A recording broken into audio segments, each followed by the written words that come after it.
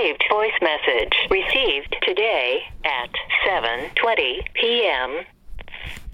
Hello, this is Dr. Steve Hotze with Conservative Republicans of Harris County. Have you had enough of George Soros and the radical Democrats' attempts to promote mob rule and anarchy?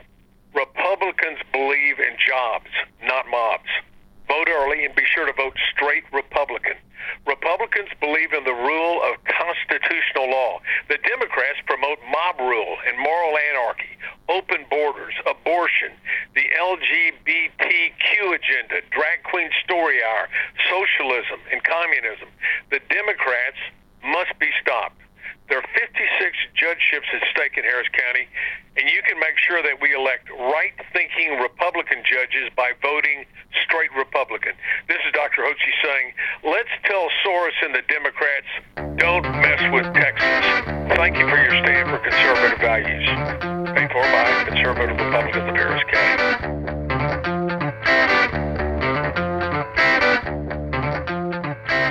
You listen to a voice message from the Republican leader Dr. Stephen Hotze. He is a Texas Harris County leader of a movement for social and religious conservatism. When it comes to political discourse, this is a good example of especially harsh rhetoric that not only upsets liberal voters, but also Republicans leaning in towards the middle or simply away from radical social conservatism. You're listening to Radio Utblick, a foreign affairs podcast from the Society of International Affairs in Gothenburg, Sweden. My name is Gustav Nyqvist. I'm traveling around the US to paint a picture of the midterm election from the perspective of new political movements on the rise around America.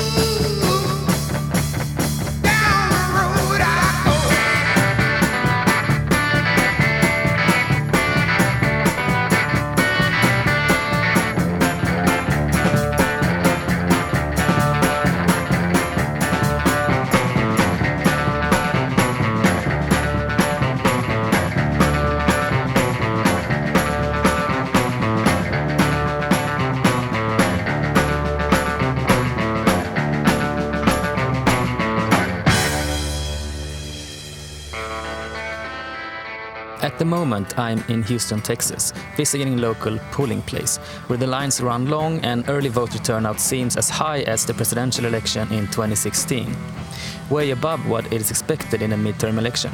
But not this midterm election. Something is going on in America.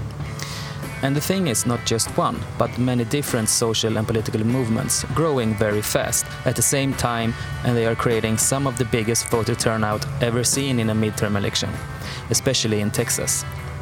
Double early voting turnout than the 2014's midterms. What does this mean? It means a lot. Many states might swing from red to blue. The big story is what it might mean on a federal level, with the ongoing investigation led by Robert Mueller, head of the Special Counsel investigation of Russian interference in the 2016 United States elections. The bigger story might be that some of these states never swing back again. Why? Because of voter demographics and an end to voter suppression. What is going on in the country in these new movements and the turnout it is creating might have far more reaching effects for this nation's future, the nation itself and these divided states. Dr. Stephen Hotze represents one of these movements, predominantly attacking the LGBT community. Many more seem to be on the other side of the argument, like the Blue Wave movement. A turn to Democratic Congress will be an easy way of measuring which way the tide is rolling. Either way, we will not know, if we have seen the peak of these new movements by next week, or if they are just the beginning of a new generational movement like that of the civil rights movement or counterculture in 1960s America. Keep listening as they themselves talk to me, and I'll publish episodes along the way.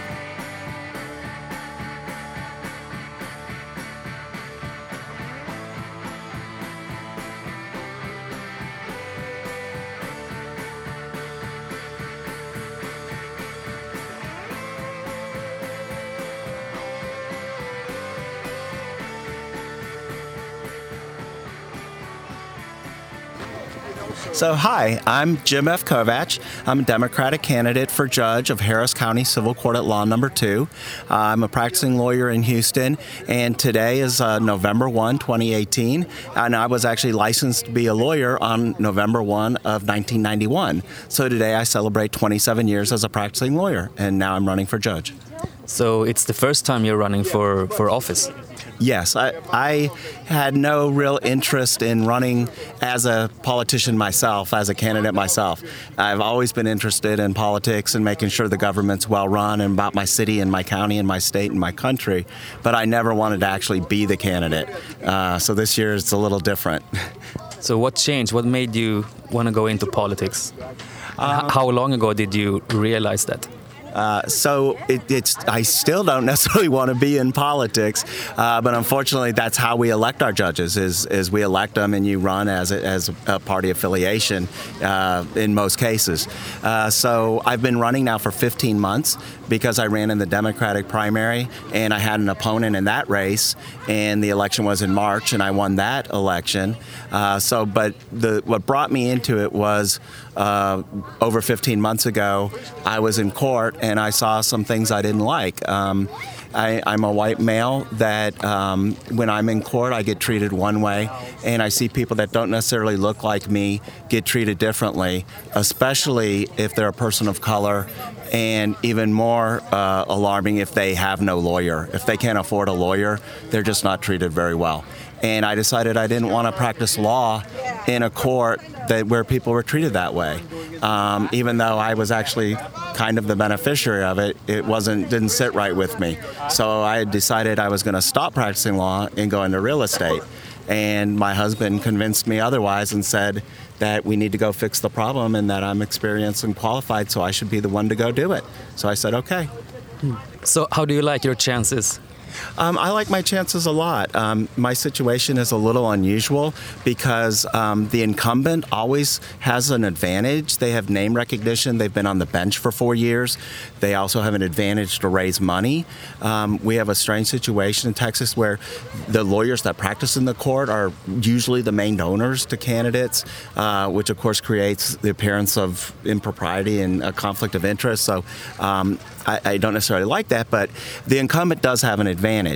In my situation, the incumbent did not win the Republican primary. She lost. So the challenger in the Republican primary is my opponent. And so I like my chances very, very much because the young lady that won is not as qualified as me. I've been doing it for 27 years and handled thousands of cases, and my opponent, to my knowledge, hasn't filed any cases in this court. So if you win, what are you hoping to get done in your first term? So what I would like to see is people treated fairly and appropriately. It's really important that when somebody comes in the courtroom, that it's their courtroom. You know, as a judge, we're a public servant. And so when somebody comes in the courtroom, they should be treated and their voice should be heard. And they should be allowed to speak, and the judge should be respectful and the person setting the tone. And what I've seen in this country over the last 2 years is the tone has changed. And the tone has gotten so troubling that it's even now come down all the way into the courtroom. And that's one of the reasons I'm running. I never wanted to be a judge, really. I really didn't. I was fine being a lawyer, and I've had good success. I have a law firm. I have 4 employees. My secretary's been with me for 24 years. So the idea of changing from my law firm and running for public service affected more people than me, affects my family, because now I'm a public figure.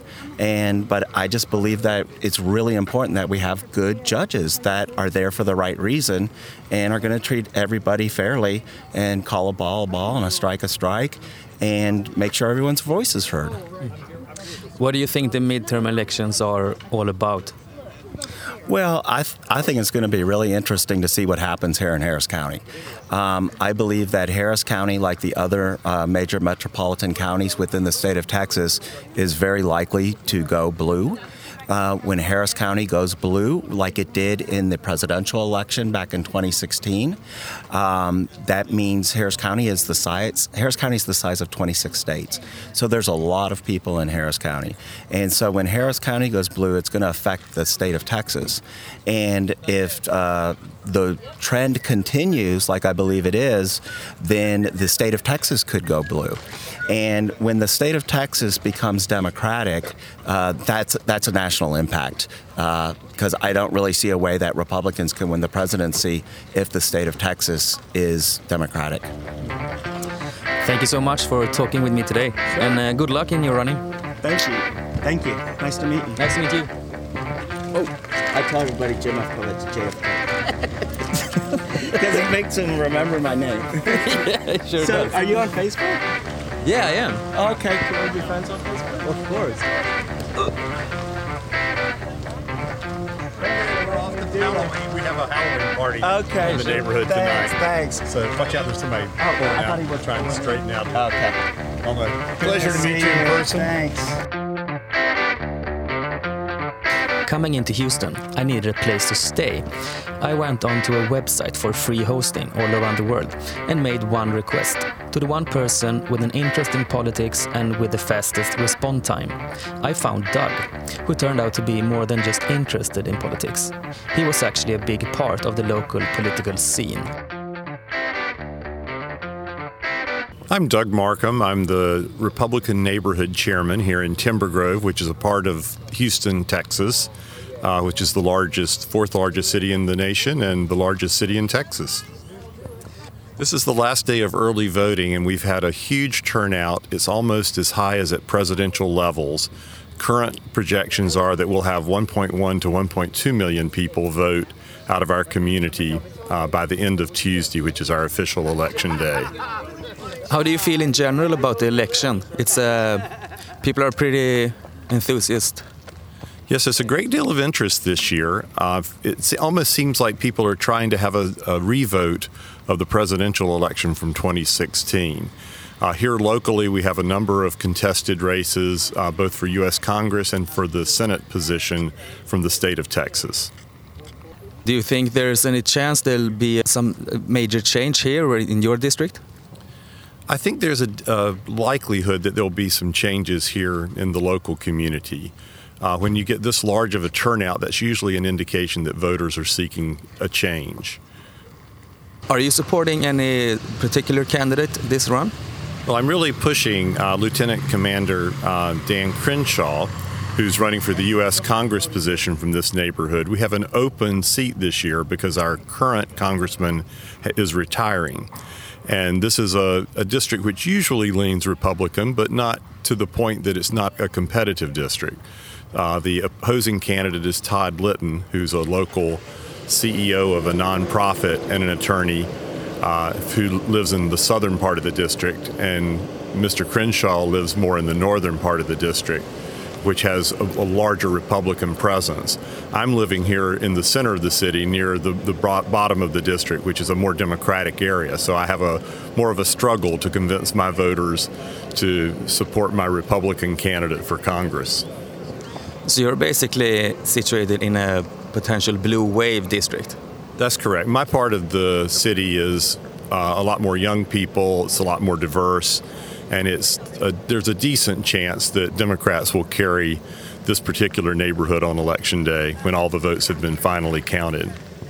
How do you feel about the Make America Great Again movement, if you compare that to like a blue wave movement, and in this election? Yeah, the movement is, Trump is really sort of a movement outside of the Republican Party in many ways. He's sort of more of a populist movement. And like today, we had data which came out regarding our economic situation in the nation. We have one of the lowest unemployment rates we've had. We have one of the highest levels of employment that we've had in, I think, 50 years. We have the lowest African American, Asian, and Latino unemployment that we've ever measured in this nation.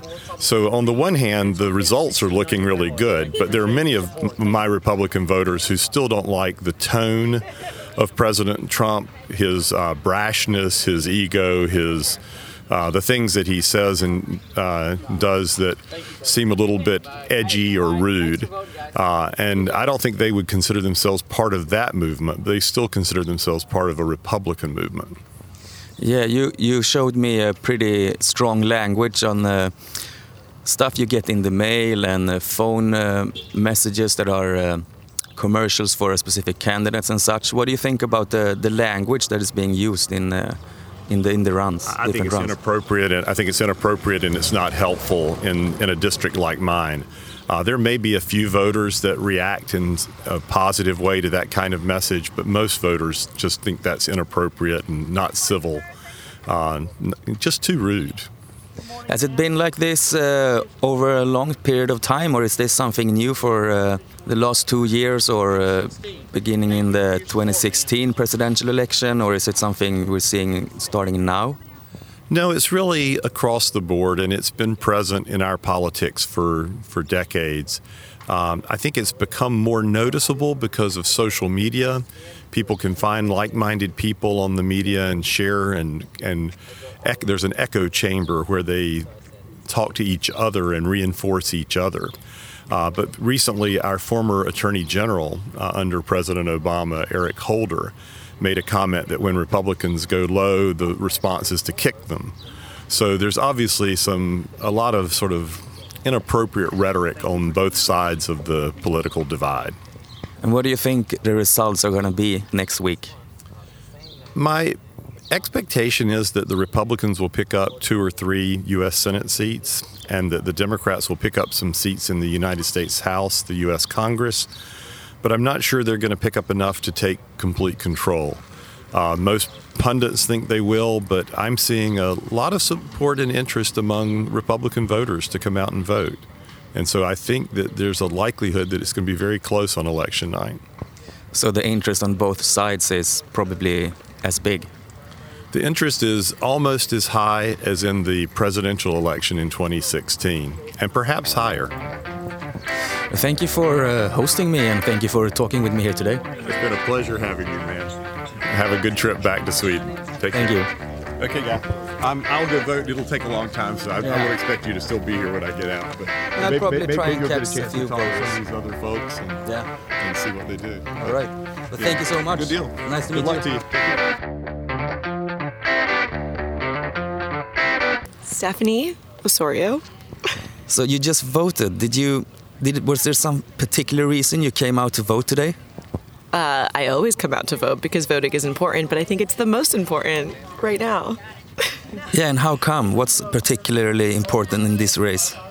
Well, starting with the fact that we're in a state that's mostly has been red for the history of time, I think it's important to become more progressive, and I think that younger people aren't voting, and I'm 27, and I feel like most people my age either don't care or just don't want to get involved. And honestly, I used to be one of those people. Like when I turned 18, I did not vote just because I felt like I didn't know enough, and now I feel like I'm a full-blown adult and I've researched and I care, and everything is kind of really scary right now, so I feel like people need to vote to not be, scared. What is it that scares you the most? Oh my God, do you have the time? Just everything.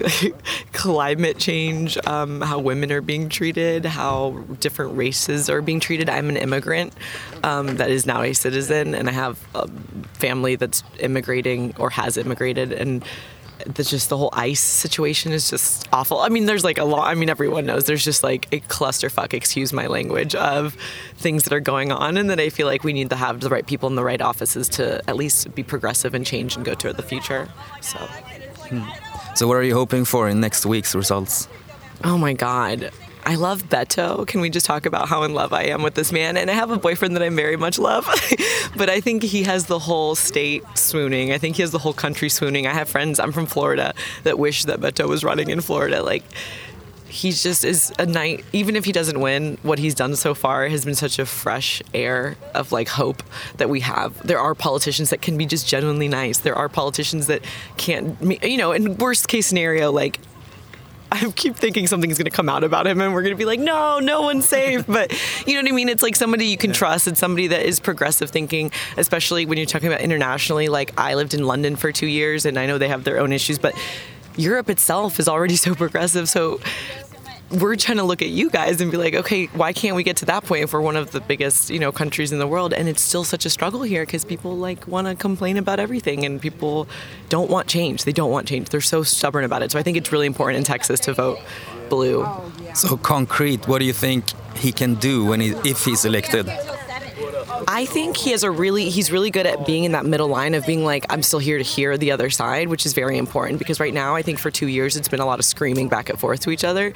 Like, the internet should not even exist right now because it's just used to scream back and forth when it's not about screaming. It's about like humanity. Like, you need to come to a consensus, compromise in any relationship, in any friendship, in anything in life. It's a compromise. So why are we compromising? And I think he's a really good person to kind of listen to both sides, even though everyone thinks obviously he's like our liberal Jesus or whatever people think he is. But I think he's also like, there's a lot of Republicans I think that respect him too, and he has a lot of Republican friends that he can kind of work with instead of yelling. He's not a yeller. I like not yelling. Are you liking his chances? I hope so. I don't want to like jinx it. There's no wood to knock on, but I hope so. I think from everything I know, but I'm also an actress in town, so I'm around a lot of liberal people, and I'm an immigrant, so I'm around a lot of liberal people, and so I try to think outside my bubble, which is the rest of Texas, and I'm hoping that everyone else is also thinking the same way. I don't know. Do you sympathize with any of these new political movements that are going around the states right now? All of them. I mean, all the positive ones.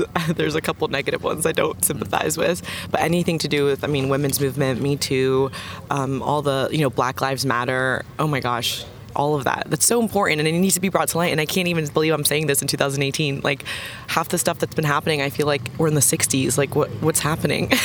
You know, it makes our generation not want to have kids. We're like, well, the world's going to die and nobody's going to have anything positive to say. There's just a lot of hate in the world, and I think it would all be solved if everyone was just nicer. I know that sounds really lame to say, but people are thinking about hidden agendas and money and things, and they're not just thinking about just generally being better people to each other. Is that bad? Thanks so much for talking to me today. I'm not the best talker and I'm going to rant. No, it's fine. Thank you, I appreciate it. What podcast is it? It's called the Radio Utblick. It's a Swedish word for Outlook. Oh, cool. So I can find it on your phone if you like. I actually left my phone in my car, but I'm going to listen. I'm all That's all we do at work, listen to podcasts. Yeah, that's all we do. I think it's a young